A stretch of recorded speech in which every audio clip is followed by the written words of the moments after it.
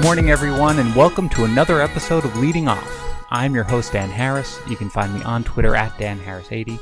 With me, as always, is my producer and world-famous caricature artist, Brendan Tuma, and you can find him on Twitter at TooMuchTuma. We had a full slate of games yesterday, so there is plenty to discuss, including, of course, Mike Trout leaving last night's game against the Brewers with a strained groin, Chris Sale raising his owner's level of concern with a dud against the Blue Jays, and some White Sox infielders who are quietly breaking out. But we must start with Mike Trout, who was removed from last night's game against the Brewers with a strained right groin. Okay, deep breaths, people. If you are waking up to this news and you are a Trout owner, you think that this is a terrible development, but trust me, if you were awake when he was removed and then went to bed without knowing what happened, you think that this is good news. Let's break down what we know. The Angels have labeled Trout day-to-day. The injury was not immediately apparent. It is not like he was running and pulled up lame or something like that. He simply did not come out for the Angels after their turn at bat in the bottom of the third inning. Finally, and most importantly, Trout was shown on the broadcast looking relaxed and laughing on the dugout steps with Brad Ausmus after he was removed from the game. In other words, from everything we know, this injury appears to be minor and is a true day-to-day situation. Now, the Angels are off on Thursday, so at the very least, Brad Ausmus will likely hold Trout out tonight to give him 2 days rest. But for now, let's let a little optimism reign for Trout, who singled twice before departing to raise his average to a tidy .406. There is no such optimism for Chris Sale, however. If you are a Sale owner, your Tuesday began pretty well, actually. First, there was word from Alex Cora that Sale had been sick prior to his last start against the A's when his velocity was down, and any explanation, particularly a benign one, is comforting. Next, Sale started off his outing against the Blue Jays throwing gas, hitting 95 miles per hour on the radar gun during the first inning. But that's where things took a turn. Sale allowed 2 runs in the third inning and 3 more in the fourth before being removed from the game. Sale's ERA through his first 3 starts over the last 5 seasons, 2.66, 2.37, 2.35, 1.25, and 1.06. This year through 3 starts, 9, and a 1.54 whip to go with it. Now, if you watch Sale start, you know he wasn't terribly lucky here. A lot of the hits allowed were ground balls and not hit particularly hard, and his velocity was certainly improved from his last start. But I mean, it is really, really hard to think about starting Sale right now, even against the Orioles in his next start. This was against the Blue Jays, guys. It's a team that doesn't even try to hit the ball until the 5th inning. The Red Sox are throwing out a bunch of different explanations at this point for Chris Sale's slow start. This is deliberate. We're holding him back. He was sick. But Sale himself said yesterday that he has never been this lost on the mound in his life. The bottom line is, if you own Sale, you really can't do anything but bench him. There is no point in selling low, and you are obviously not cutting him. Just do your best to weather the storm. Sale's opponent, Matt Shoemaker, had another solid outing, allowing 2 earned runs and striking out 4 over 5 2/3 innings. Shoemaker now has a 0.92 ERA and 0.71 whip on the season, and is 3-0. To throw cold water on this, as I like to do, Shoemaker has faced the Tigers, the Orioles, and the Red Sox, 3 of the easiest matchups for opposing pitchers right now, and I am sorry, Red Sox fans, but that is true. Shoemaker, though, has a great split-finger fastball, and he has the most success in his career when he just pumps it non-stop. He threw it 29% of the time in his start yesterday, and he's thrown it 30% of the time overall this season. If he sticks at that number, he is going to be able to sustain some success. Now, personally, I am a very tough guy to move off my preseason feelings on a player, but I would probably be willing to give Shoemaker a run in his next scheduled start against the Twins. You guys remember when you laughed at me for telling you that Jesse Winker wouldn't hit .059 all year? Well, after yesterday's big game, he's up to 103. Taste it, nerds. Look, Winker hit his first home run of the season on Tuesday in the Reds' absolute bombardment of the Marlins. And this is what I tell people when they ask me once an hour whether they should drop Winker. Of course you can. But the Reds have played 10 games. That is the equivalent of a football team playing 1 game. A player's performance in his first football game of the season would likely not change the opinion you had of him after a full offseason of research, right? So if you believed in Winker, as I did, then you should still believe in Winker, as I do. That said, yes, the Reds have a crowded outfield, and there is a risk of Winker losing playing time if he continues to struggle. But I believe in the skills, and hopefully his home run helped calm some of his owners. And I hope that those who believed in Jurickson Profar, Jonathan Schoop, Brandon Nimmo and Jake Bauers feel the same way after each of them hit their first homers of the season, and in Scope's case, hit his first and second homers of the season. I'm sure, like me, you are looking at the waiver wire in your league and seeing several players that you would like to pick up. And in fantasy baseball, you have to make some tough choices. So if you feel like you cannot wait around for these guys, or you desperately need a new pitcher that's out there, you do what you need to do. But preseason projections are based on a ton of data, and a slow week or two is not enough to change my mind personally. Now, although the Reds scored 14 runs last night, Winker's home run would have been more than enough for Luis Castillo, who earned his first win yesterday by throwing 7 shutout innings, allowing just 2 hits and a walk while striking out 8. Castillo now has a 0.92 ERA and 0.66 WHIP, and opposing hitters are batting .082 against him this season, and you heard me right. Once again, he leaned heavily on that gorgeous changeup last night. He threw that pitch 27% of the time, and once again threw his two-seam fastball just 15% of the time. This is a very, very simple change, but it's an important one. We talked last week about how Castillo looked like he was limiting his use of his two-seamer this year after allowing a .295 batting average against that pitch last year. And again, last year he used the pitch nearly 22% of the time. If he keeps throwing it in just that 15% of the time range, as he's been doing throughout his first 3 starts, and instead he makes up that delta by using his other excellent pitches, he could be in line for a monster year. He'll get a big test in his next start against the Dodgers. Well, now that I've got you all jolly with that happy Luis Castillo recap, let's throw some cold water on you by talking about Mike Clevinger.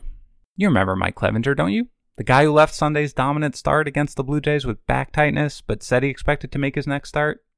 Well, his estimation is going to be off by about 15 to 20 starts, after he was placed on the injured list with a back strain on Tuesday. Clevinger won't throw for 6 to 8 weeks, and as usual, I advise you to read the fine print. That does not mean he will be back in 6 to 8 weeks. That means not throwing for 6 to 8 weeks. Realistically, you could be looking at closer to the All-Star break for Clevinger's return. This is obviously a huge blow to fantasy owners. Clevinger had yet to allow an earned run in either of his first 2 starts and had struck out 22 in 12 innings. He looked ready to jump to that next level and still might, but it won't be for a few months. The Indians have not yet named a replacement for Clevinger in case you're looking to pick on the Royals. Now, when any pitcher or any player gets injured, you really need to think whether it's short or long term. Short term, you're thinking about who can get me through the next week or two based on their matchups, their current performance, etc. Long term, it's who can I use fairly reliably for the next few months. And here, to be clear, that is the way you need to be thinking about Mike Clevinger. I will reiterate my love for Merrill Kelly in deeper leagues, and I think he can be a fairly reliable starter going forward and is still widely available. Now, the news is equally bad for Luis Severino, who is diagnosed with a grade 2 lat strain and will be shut down for 6 weeks. This is a new injury, guys, so if you are looking for optimism, you are looking in the wrong place. Like Clevinger, Severino is shut down, not expected back, shut down for roughly 6 weeks, so we're probably looking at the All-Star break for him too. As with Clevinger owners, Severino owners need to start thinking long term, and Domingo Germán should likely stay in the Yankees rotation even longer now. When they hosted Weekend Update together, Seth Meyers and Amy Poehler had a segment called Really with Seth and Amy. There they'd talk about all the stuff about which they were incredulous. As my hero Liz Lemon would say, it was funny because it was true. So as I was watching some games tonight, those skits kept popping into my head. So let's have a little fun. Blake Parker pitched the 7th inning in last night's Twins win over the Mets. Really? I mean, can we get just one closer situation that is not ridiculously jumbled? Parker had pretty much been the undisputed closer for the Twins thus far, so this is really, really frustrating. Now, I get the thinking. The Twins had a 3-run lead, the Mets had a runner on, so the game is getting tight, but come on.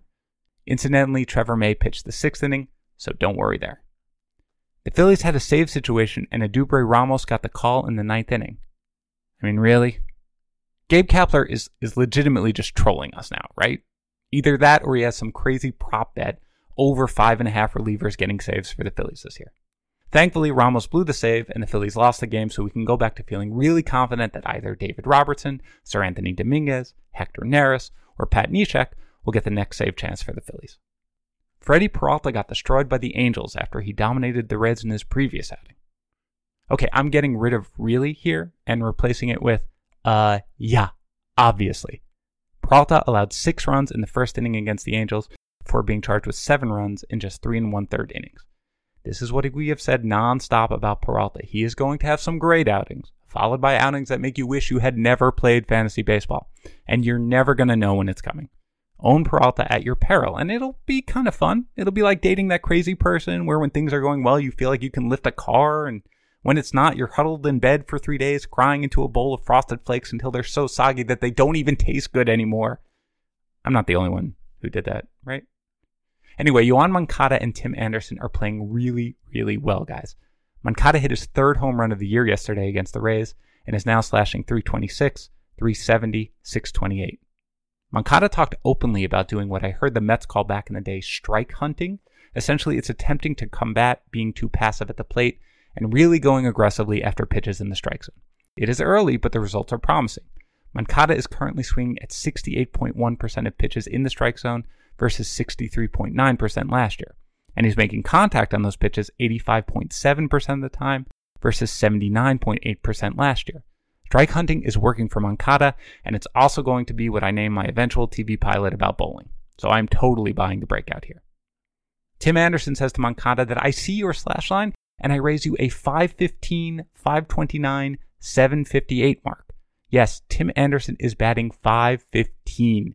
Anderson also has 2 home runs and 3 steals so far. Now this looks, as the kids would say, fluky. Anderson has a 28% hard hit rate and a 12% line drive rate, and it may just be me, but that does not really scream like the type of profile that results in a .565 BABIP. He has also walked just 3.3% of the time, right in line with his career, so we're not even seeing growth there. Go ahead and sell high on Anderson if you can, though remember, he is basically a very reliable 2020 threat, so don't just give him away.